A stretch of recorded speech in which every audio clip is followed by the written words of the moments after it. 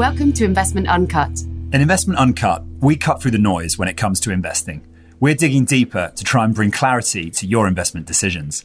I'm Dan Mikulskis. And I'm Mary Spencer. Investment Uncut is brought to you by the investment team at LCP. LCP provide investment advice to some of the largest institutional investors in the UK, including pension funds, wealth managers, and sovereign funds.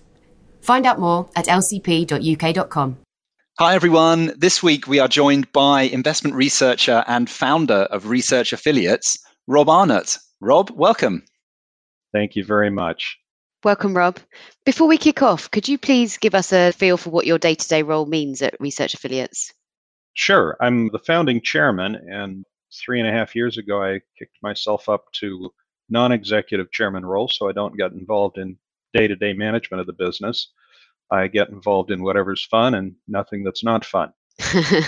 And that means I'm involved in portfolio management and R&D, and those are my main areas of focus. Cool. You've obviously got a long history in investment research, and we'll back up in a second and talk about that a little bit. But Rob, why don't you tell us one thing we should know about you that we wouldn't find on your CV? One thing that comes to mind that's utterly irrelevant to your viewers is that one of my peculiar hobbies is that I'm an eclipse junkie. So whenever there's a total solar eclipse, I'm there. The next total solar eclipse is in early December in Antarctica. So Wow. Being an eclipse junkie gives me excuses to go to all sorts of strange places in the world. So I'm taking an icebreaker down to Antarctica to watch an eclipse. Wow, that is Fantastic. very cool. But when was the last one? The 2003 jumps out for some reason. Was that just in Europe? Or?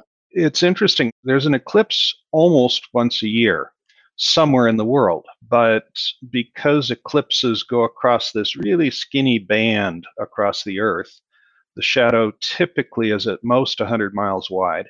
And so you get this ribbon across the world where you can go and see a total eclipse. It's odd. Some people think that if they get close to it and see a partial eclipse, that it's almost the same thing. It's not.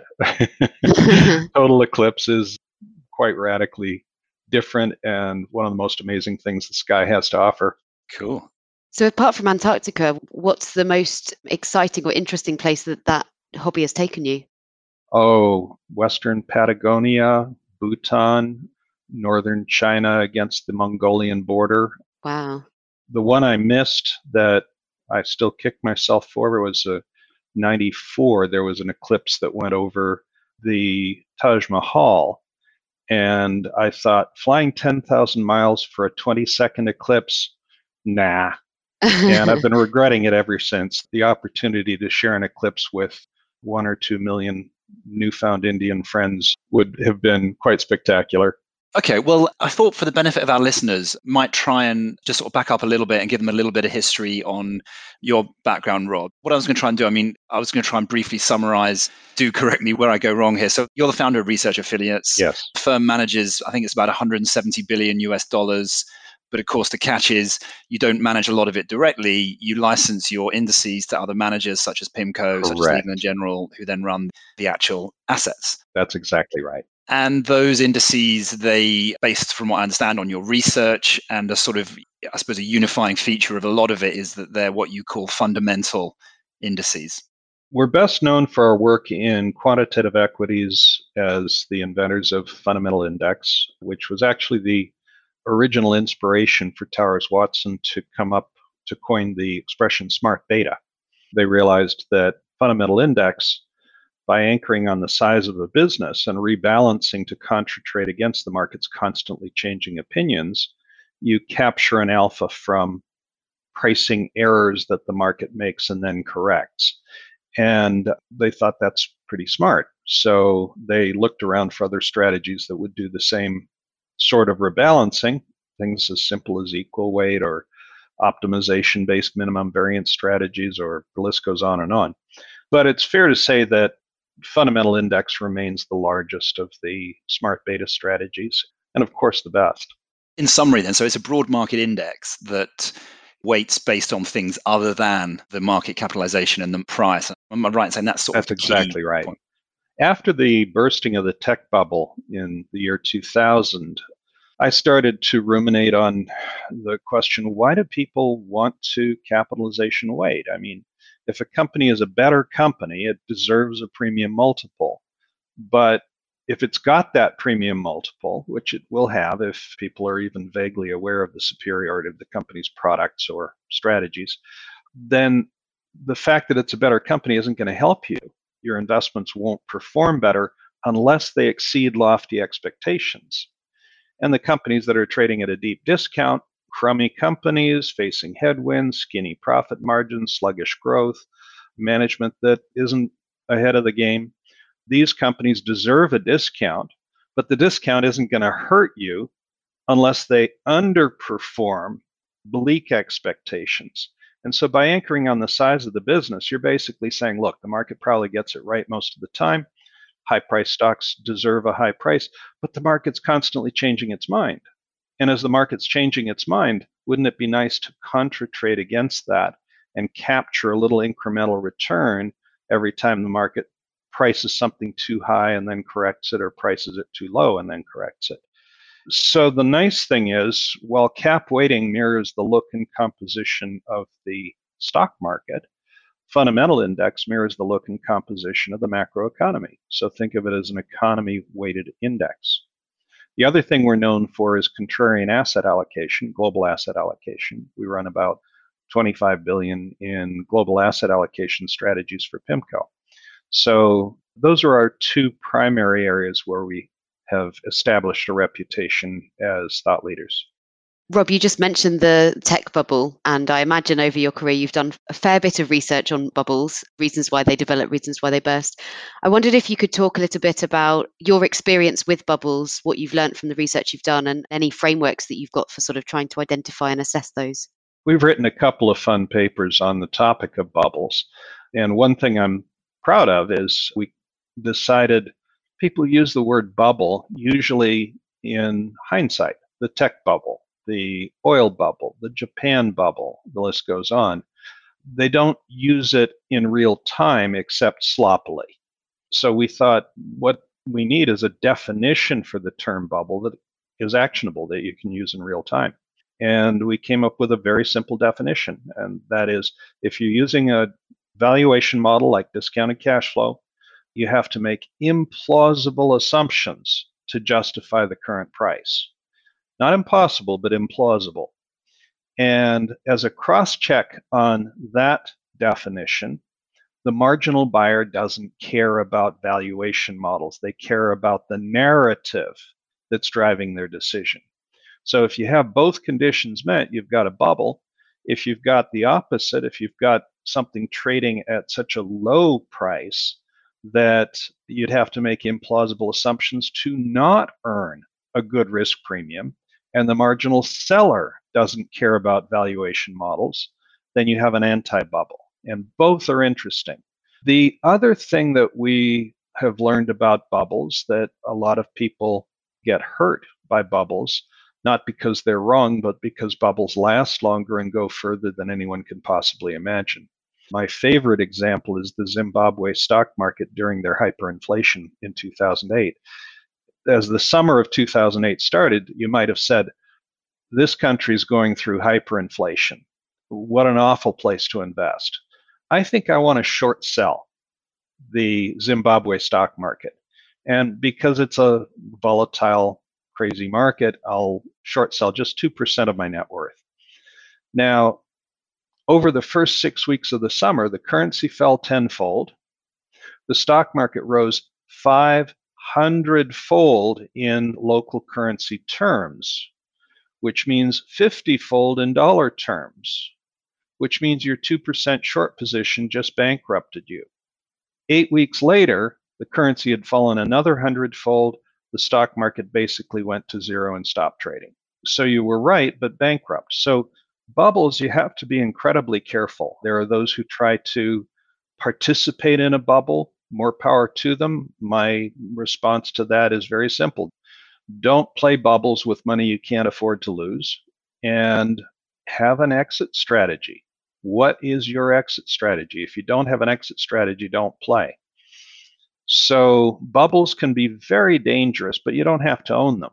And anti-bubbles are fun because you can own them. There is limited downside risk. It can only go to zero. And so anti-bubbles represent kind of a fun opportunity. Today, I would characterize Chinese and Russian state-owned enterprises as an anti-bubble. Their yield is north of 5%. Price to cash flow is typically 2.5 to 3 times. The narrative is the government controls whether you get anything out of this investment. They might decide you're going to get nothing, and they have the power to do that. Absolutely true. But if they want access to global capital, then it makes sense to think they're going to continue to distribute what they've been distributing, maybe let it grow with inflation. They're not going to let you get rich. But if it just grows with inflation, you've got a 5% real return. That's not bad. And that's, to my way of thinking, the downside risk. So bubbles are fascinating.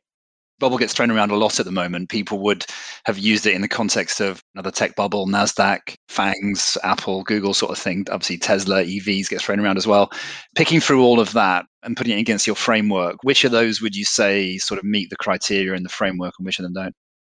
Well, if you're using a valuation model for Apple, you have to make aggressive assumptions to justify today's price, but not implausible assumptions. And there are marginal buyers who, using valuation models, say, based on these assumptions, this stock is cheap.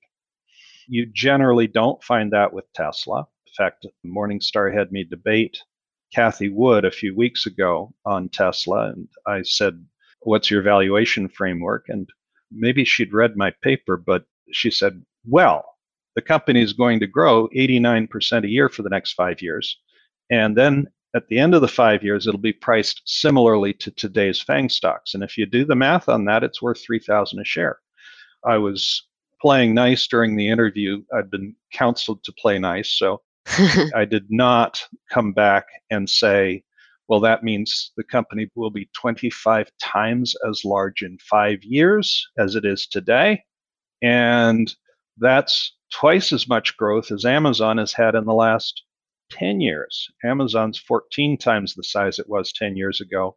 You think Tesla will achieve twice that growth in just 5 years? That strikes me as highly implausible.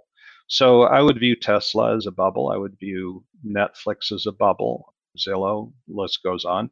So there's bubbles galore, but I wouldn't say the broad market is a bubble. I would say the broad market is expensive and a little dangerous. Broad market in the US.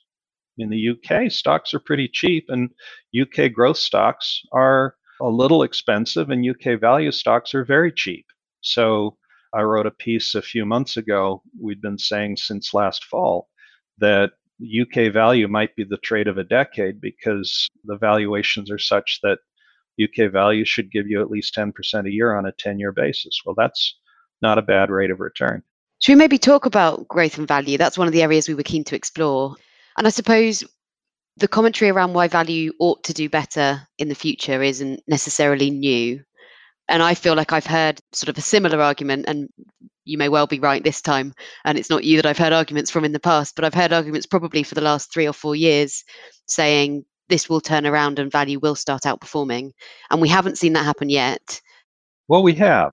We have. From September of last year to May, value staged a global rebound that was quite impressive. Since then, with the COVID Delta wave, value's retreated again, given up about half of its gains. But it's well ahead of where it was last September. And do you think that, aside from the Delta variant issues, will that trend continue for the same reasons it occurred in the sort of 6 to 8 months that it happened, or are there different drivers in the future? There will always be different drivers, but I think that same driver is in place now. One thing I love to do in investing is roll the clock forward 5 years. And just as a thought experiment, 5 years from now, will COVID still be an issue? No. Will the magnitude of the run-up of debt and deficits still be an issue? Yeah. Will an aging demographic with more senior citizens seeking to liquidate financial assets in order to buy goods and services in retirement, will that still be an issue in 5 years? Yes. So it's a great way to distill what matters from what doesn't matter. The media is full of whatever is the current hot topic. One of my friends, Charles Gove, likes to say, I'm always asking, what are these trying to distract me from? And media feeds on fear and drama. So whatever is happening right now is very important to them. For an investor, what matters is what's going to change between now and 5 years from now that the market isn't thinking about. And that's a nice framework. So I look on the current bleak pricing for value and the narrative behind it, that there will be rolling bankruptcies before this COVID mess is over. That narrative is fading away. That order flow disruptions for trade supply blockages are going to continue to wreak havoc, particularly with value companies, because they aren't tech, because they aren't bypassing all of this with direct links to people's homes. Well, that's not going to be an issue in, I would say, the supply chain problems shouldn't be an issue in a year, certainly not in 3. And so that'll dissipate. And as those things dissipate, people turn attention to value stocks, which they're pricing as a call option on whether the company survives. And once survival is no longer at risk, then you value them as an ongoing business. And that valuation level is higher than the call option pricing. And so that's the basis for a recovery in value. Value got stretched further last summer than even at the peak of the tech bubble, which means growth stocks were more expensive than the peak of the tech bubble, value stocks less expensive than at that time. The spread, which on a price to book value basis got to 10 to 1 in the tech bubble, it got to 13 to 1 last summer. It came back to about 10 to 1, roughly matching peak of the tech bubble by May, and now it's back out to 11 to 1.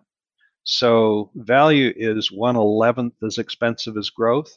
Do I really think that the growth companies are going to collectively achieve 11 times as much wealth creation for shareholders as boring companies that produce boring products and steady, modest profits? No. The drawdown in value has been very interesting to watch. The most popular way to define value is price to book value. It's a terrible measure. It's arguably the worst way to define value because so many companies have intangible assets. We all hear the cliche that our assets go up and down in the elevator every day. That's true of more and more businesses in a service-dominated economy. So book value misses intangibles unless there's been an acquisition, in which case the intangibles of the acquiree show up as goodwill on the balance sheet. Now, companies seeking to grow organically with a lot of intangible assets, patents, trade secrets, brand, reputation, all of these things, the vast majority of their assets are not bricks and mortar and desks and pencils. So if you use price to book, which is the classic definition, value peaked in 2007, had a 13.5-year bear market in which it underperformed growth by 58 percentage points. That is to say, every $100 you put into both portfolios today, or by last summer, the value portfolio was worth 42 cents on the dollar compared to the growth portfolio. That's horrific. What's fascinating is that the relative cheapness of value fell 70%. 2007, growth was 4 times as expensive as value. Summer of 2020, it was 13 times as expensive as value. So based on price to book, you had value cheapening by 70% and underperforming by 58%. Why is that important? Imagine you have a stock that has a PE ratio that fell 70% and pulled the stock down 58%. That means the earnings are larger. That means the underlying fundamentals have gotten better, not worse. You can look at that and say, I can't stand the pain, get me out of here. Or you can look at that and say, I can't believe how cheap this is. If I'm not willing to buy now, when would I? Ever. And that's my view on value. The other nuance is if you use different definitions of value, it continued to perform well for at least a few years. If you use price earnings ratios, the peak was 2013. If you take price to book and adjust for intangibles, and there's some interesting ways to do that, it peaked in 2014. If you use price to sales ratio, it peaked in 2017. If you use RAFI weight to cap weight, which is kind of a blend of multiple relative valuation measures, it peaked in 2017. So was it a 13-year dry spell or a 3.5-year dry spell? Either way, it was a dry spell. Even with the best measures, it underperformed growth by 4,000 basis points. It matters, though, I guess that's the point. A 3-year dry spell is a very different proposition to 13 years. I suppose on the one hand, you might say, well, look, you're just arguing over definitions and equations that sort of no one's that interested in, but it does matter how you define these things. It does matter. It sounds like you're in the camp that's negative on the price to book ratio, as it were, moving forward. In all of our work, we modify price to book to take into account intangibles, and we use multiple measures. Price to book, price to sales, price to cash flow, price to dividends plus buybacks. These are all legitimate measures based on how big and successful is the business. You've got measures based on how much does it sell, how much does it profit from the sales, how much does it distribute back to the shareholders, how much does it retain to build the book value inclusive of intangibles. And they're all useful measures. Using a blend is, to our way of thinking, the natural way to do it. Makes sense. One sort of really big picture question that occurs to me there. I mean, I've seen people say that the whole sort of accounting framework doesn't really properly capture the value being created by these sort of intangible tech firms. Everything from earnings to obviously book value, and the way the whole thing is created just fundamentally doesn't capture it. Would you see some truth in that, or do you think that's kind of wrong? Most narratives have the advantage of being true and the disadvantage of being absolutely fully reflected in share prices. So they won't help you. The narrative surrounding growth is true. These companies are good companies with terrific products and pioneering innovation, disrupting their industries and spillover effects that disrupt other industries. What people overlook is two things. One, the main beneficiary of disruptors is not the disruptors, it's their customers. Two, disruptors get disrupted. Palm was spun out from a company called 3Com back in the year 2000, quickly ascended to be worth more than General Motors, worth more than 3Com was before they spun off the company, which means that the market was valuing the rest of 3Com's business as a negative. That was its peak. 2 years later, BlackBerry was sweeping the market and Palm disappeared from the scene. 6 years after that, the iPhone came out, and who carries a BlackBerry anymore? So disruptors get disrupted. Will somebody disrupt Google? Not if Google can help it. One of the things the tech giants do is use their stock as inflated currency to buy other businesses. So if there's a disruptor that they're uneasy about, the natural decision is buy it, or if not buy it, try to squash it. But disruptors come along that are tough to squash. And so it's a fast changing landscape. And I think the narrative that tech will reshape our future and dominate our future is absolutely correct. The narrative that these particular tech companies will continue to be the pioneering, dominating forces in their industries and additional industries in the years ahead. That's a little dangerous. You've, of course, made a career out of quant research, and you must have come across many techniques where quants get things wrong. Wondered if you could share some of those thoughts with us. Well, the number one problem with quants is the reliance on data and data mining. Anytime you look at data, you're engaged in data mining. So first things first, be aware that that's what you're doing. Quants will, for example, identify factors that have worked in the past and assume they'll work in the future. Cam Harvey did a survey paper in which he showed that in the top 3 finance journals, over the last 30 years, there have been 400 factors published in just 3 journals. I asked him how many of the 400 worked. He laughed and he said 400. I asked him how many were statistically significant. He said almost all of them. I asked him how many of them asked the very simple question, did this idea, this factor, this strategy rise in popularity, creating a rising relative valuation for the factor so that the factor was becoming more expensive, which will, one, improve the backtest returns tremendously, and two, if there's any mean reversion, will lead the future to not resemble the past. He said not a single one of the papers examined that question, not one. We wrote a paper back in 2016, How Can Smart Beta Go Horribly Wrong? It was very controversial, lambasted by a couple of our competitors, and I thought it was kind of funny because all we were saying is, hey, strategies, just like a stock can get ahead of its fundamentals, strategies can get ahead of their fundamentals. ESG today is popular. I have no problem with ESG investing. I have a problem with saying that something that has become popular and has grown more and more expensive over time and therefore has wonderful historical returns will therefore continue to have wonderful future returns. I think the correct way to position ESG is if you want to align your investments with your principles, go for it. If you do it right, it won't cost you much in the way of future return.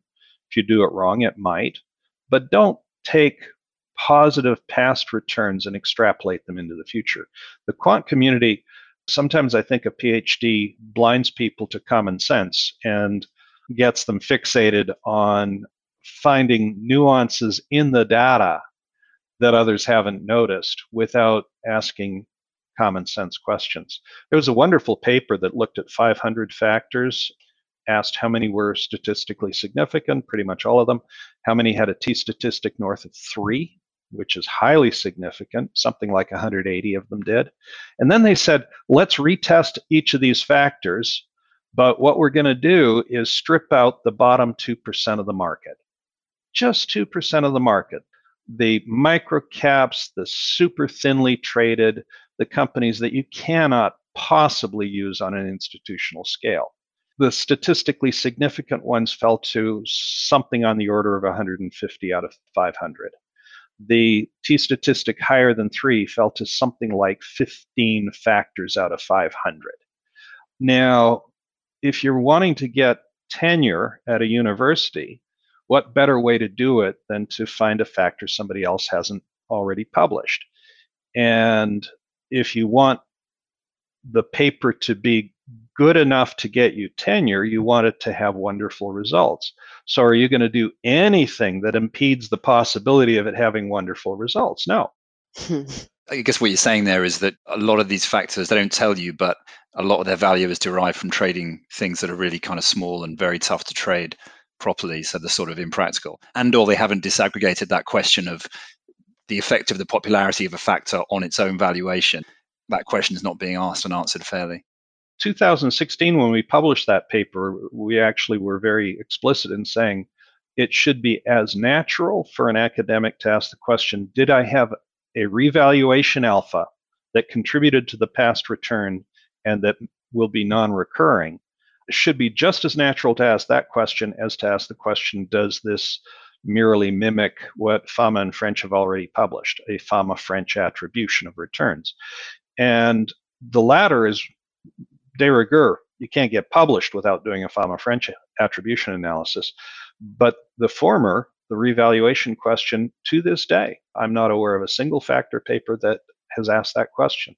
And on the trading cost point, I've often thought that, especially when you have backtests that go back quite a long way in history, where I just always intuitively feel like the world is just so much more financialized since then. It's very hard to say what trading costs would have been. And I think it's quite hard to even look at a set of trading cost assumptions and actually say whether they're reasonable or not.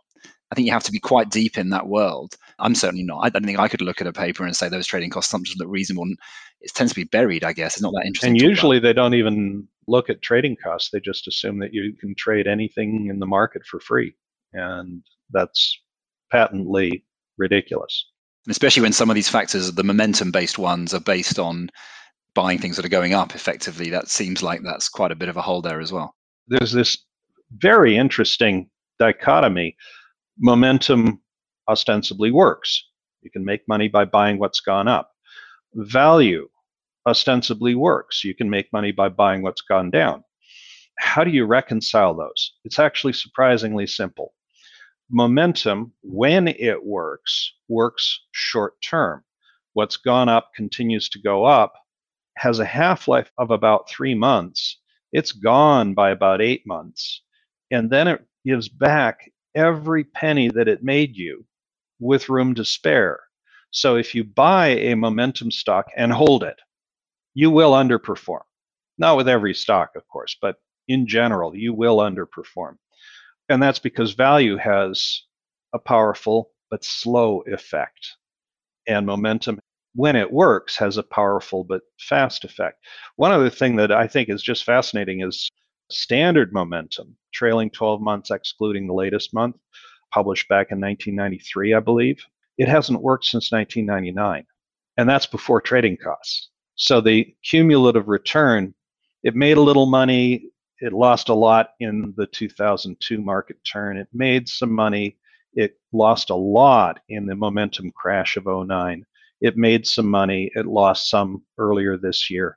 So it's seesawed, but it's below where it was in 99. So that means you've had 22 years in which momentum, standard momentum, hasn't worked. The momentum investors will say, yeah, but we don't use standard momentum. Okay, fine. Were you using your better momentum strategy in 99? Were you using it in 2009 when the momentum crash happened? Generally speaking, momentum strategies that people use have been tailored to work better than standard momentum. But by the time they start using it, it doesn't necessarily work all that well. And the trading costs will eat you alive. Question that occurs to me actually, Rob, how many factors do you think exist? How many factors do you recognize? You've talked about 400, 500, 150 sort of thing. What sort of number do you think? I think they're all interconnected. I think they're all interrelated. I think there's probably at most a dozen more or less independent different factors that matter. And when I say that matter, I don't mean that they all make money.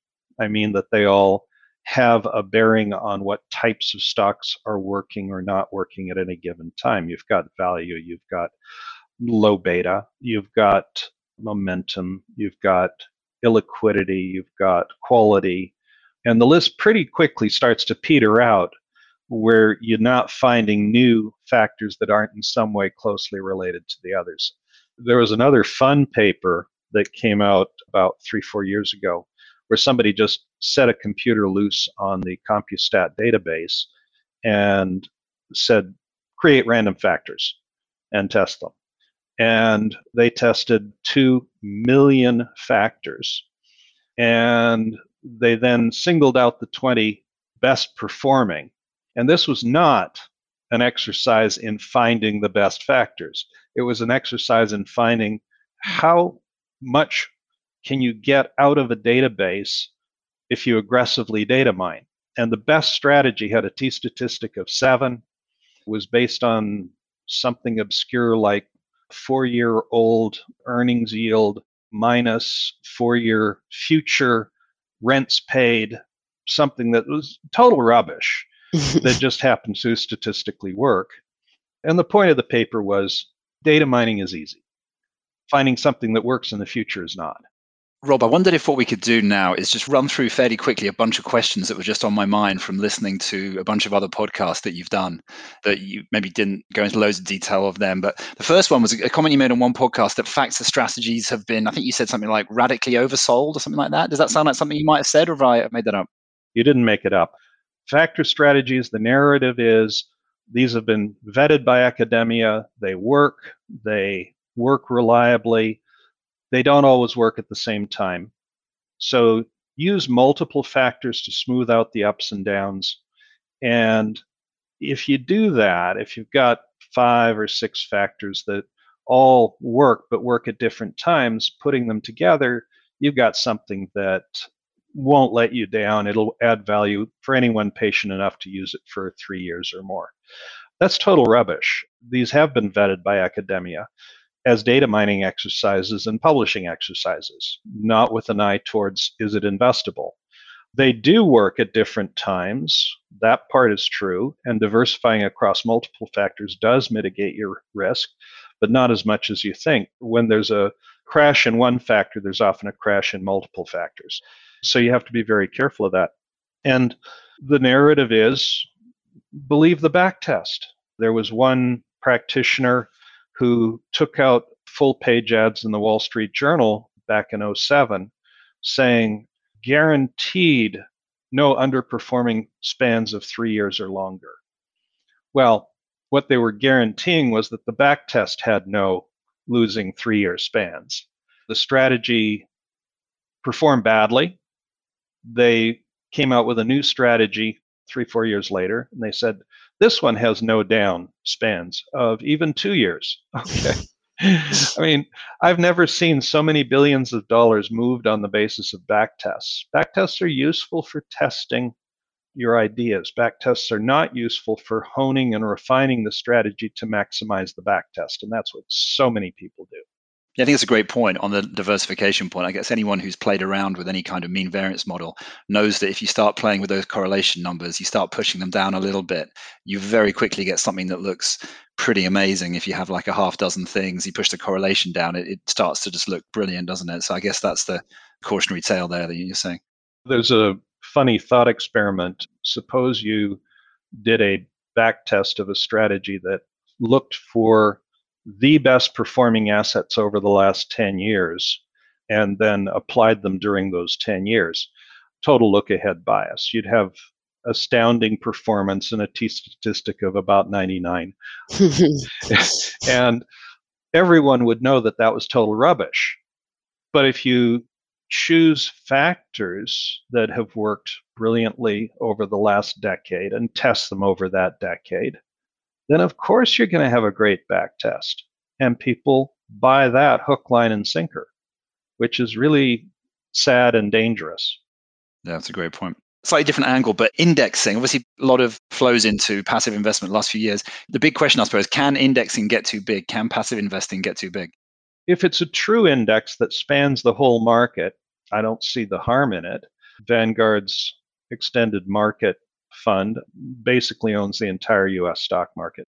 How can that get too big? I mean, you'll still have money set aside that's not in that broad market index fund that's actively managed, and you'll have people who care about price, so price discovery will still happen. I think indexing has also been a little bit oversold. I say a little bit because it has some very powerful merits. If you own the broad market, you're going to get market returns. If you take that out of the stock market, this is Bill Sharpe's arithmetic of active management, the passive money owns the market, and therefore the active money owns the same portfolio, plus or minus a little wiggle room. So the active portfolios collectively will have the same return as the passive. So how can they possibly win? Collectively, they can't unless there's a loser on the other side of their trades. In bonds, there are. Central banks don't have a profit motive. Insurance companies and banks have asset categories in bonds that they have to haircut for regulatory capital purposes, and so they'll avoid those. So the active managers can add value because the big pools of capital are cherry picking certain parts of the market and making it overpriced. But in stocks, you don't have that.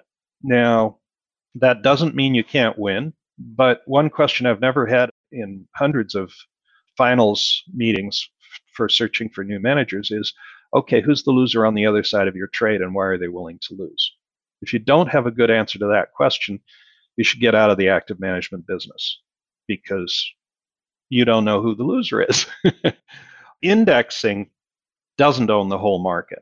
S&P 500 owns about 85% of the total US stock market. The other 15% is other companies, and there's a valuation differential. You add it to the S&P, it'll trade for more, higher valuation. There's an Achilles heel for indexing tied in with the fact that they don't own everything, and that is they are actively managed. They'll add a stock and drop a stock. It's just very low turnover, so it's only slightly active. But the stocks they add, on average, are trading for 3 to 4 times the valuation multiples of the stocks they drop. We covered this in a paper called Buy High and Sell Low with Index Funds.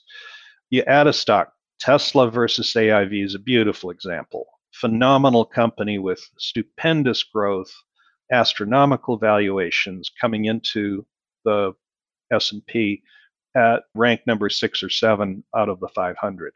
AIV was in the bottom 50 and was a doggy company that had performed really badly.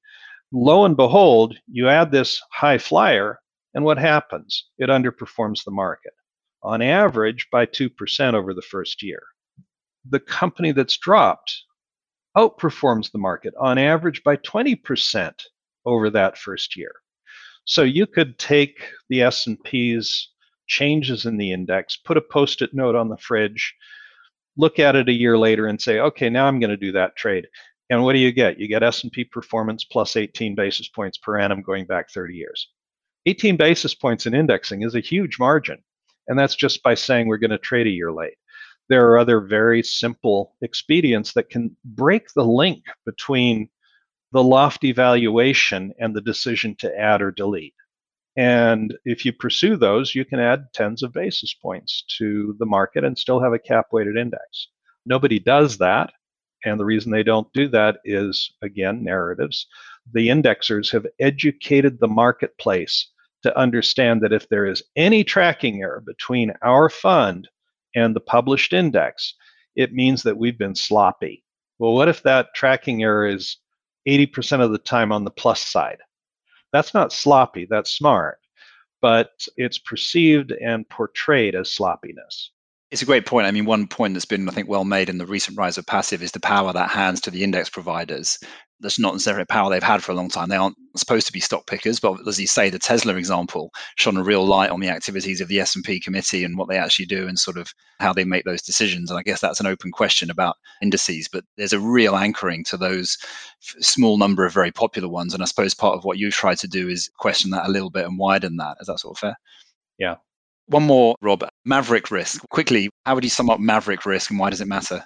When I was editing the Financial Analyst Journal back in 2002 to 2006, I did a short piece entitled What Risk Matters.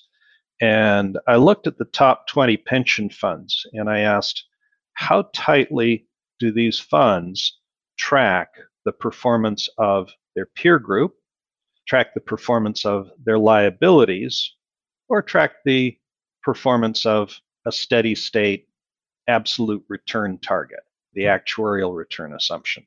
And what I found was that relative to the actuarial return assumption, they had average 12% risk. Relative to the liabilities, which they're targeted to serve, 15% risk. And relative to their peer group, 2% risk. So the risk that gets people fired is not volatility. It's not downside risk, the risk of loss. It's peer group risk. If you're 5% behind your peer group, you're going to get fired. If you're 25% behind your liabilities and so's everybody else, it's okay. Markets just spoiled it for everybody. So the risk that matters most for careers is maverick risk, performance that differs from a peer group. The risk that matters most from the end customer's perspective is the mismatch between assets and the future spending that's intended. But incentives are aligned to make maverick risk the most important. And do you have any tips to break that down? Because I think to most listeners, that's going to feel the wrong way round. There are a lot of ways to break that down. One is to track it, to measure it, to view it as an important metric for whether the management team is judged to have succeeded, to not pay attention to peer group, but that's never going to happen. And the other thing is for the investment committee of the board to track their own decisions and grade them. How many investment committees say we chose manager A over manager B? How'd that work over the next 5 years? We chose to ramp up equity exposure well into a bull market because we didn't want to miss out on continuation of the bull market. How'd that work out 5 years later? I think boards owe it to themselves to do that. It goes against human nature. What's not measured can save your reputation and your career. That feels like a really neat final comment to kick off our wrap up. Rob, I'm really keen to hear, we've covered so many different areas in today's discussion. I'm really keen to hear what the one thing is that you'd like listeners to take away. I think the most important thing is pay attention to narratives and ask the question, this narrative, is it already reflected in share prices? You bet it is. Is it going to matter 5 years from now? If yes, pay attention and try to study what the market might be missing in that narrative, what nuances the market might be overlooking, because there's profit to be found there. If it's not going to matter in 5 years, then trade opposite the narrative, contra trade. Buying what's feared, loathed, and unloved is a great way to profit. We're in the only business in the global macroeconomy where people hate bargains, and you shouldn't hate bargains. I like it. It's a really nuanced take on narratives, isn't it? And Rob, what do you think is the most underappreciated thing about investing? The most underappreciated is the importance of not following crowds. The importance of, if a decision feels comfortable and right, and it's aligned with what your friends have been talking about, it's probably a really bad decision. If it feels uncomfortable, the markets don't reward comfort. If it feels uncomfortable, scary, it's much more likely to be profitable. Nice. I like it. And Rob, final question. Do you have any recommendations for the listeners? I'm old school. I like books that I can actually hold and read. There's a wonderful book from maybe 10 years ago that got a fair amount of attention, but probably not enough. It's called When Money Dies. It's an examination of past hyperinflations. It's a very good warning for what can happen when fiscal and monetary policy just gets untethered from reality. And I fear we're flirting with that kind of environment right now. Another more recent book came out a couple of years ago that got very little attention. It's a breeze to read. It's called 10 Global Trends That Any Smart Person Should Know. If you want to feel pessimistic about the future, don't read this book. This book will make you feel very optimistic about the future. The major trends: wars, much less common than they used to be. Violent death, much less common than it used to be. Infant mortality, much lower than it used to be. People around the world living in squalid poverty, below $2 a day, which is the UN definition of the most extreme poverty. It was something on the order of 60% of the world population in 1990. It's about 8% today. So there's so many things that are happening that are good news, but good news doesn't catch eyeballs to the internet or to the media. And the good news gets ignored. But there's so much good news. The world is so much better place than it was 20, 30 years ago, let alone 50 or 100 years ago. And extrapolating into the future, unless we do something really stupid, the world will be an amazing place in 100 years. I can't wait. It's a really, really nice point. It sounds like that book is a little bit similar to Factfulness, another one on a similar vein, I think, and making the point that good news often doesn't get the headlines that it ought to, and things are so much better. Anyway, Rob, it's been an absolutely great conversation today. Thank you so much for your time. Really enjoyed it. Thank you. All the best. Thanks, Rob. That's it from us today on Investment Uncut. Do join us again next week for another discussion. Take care.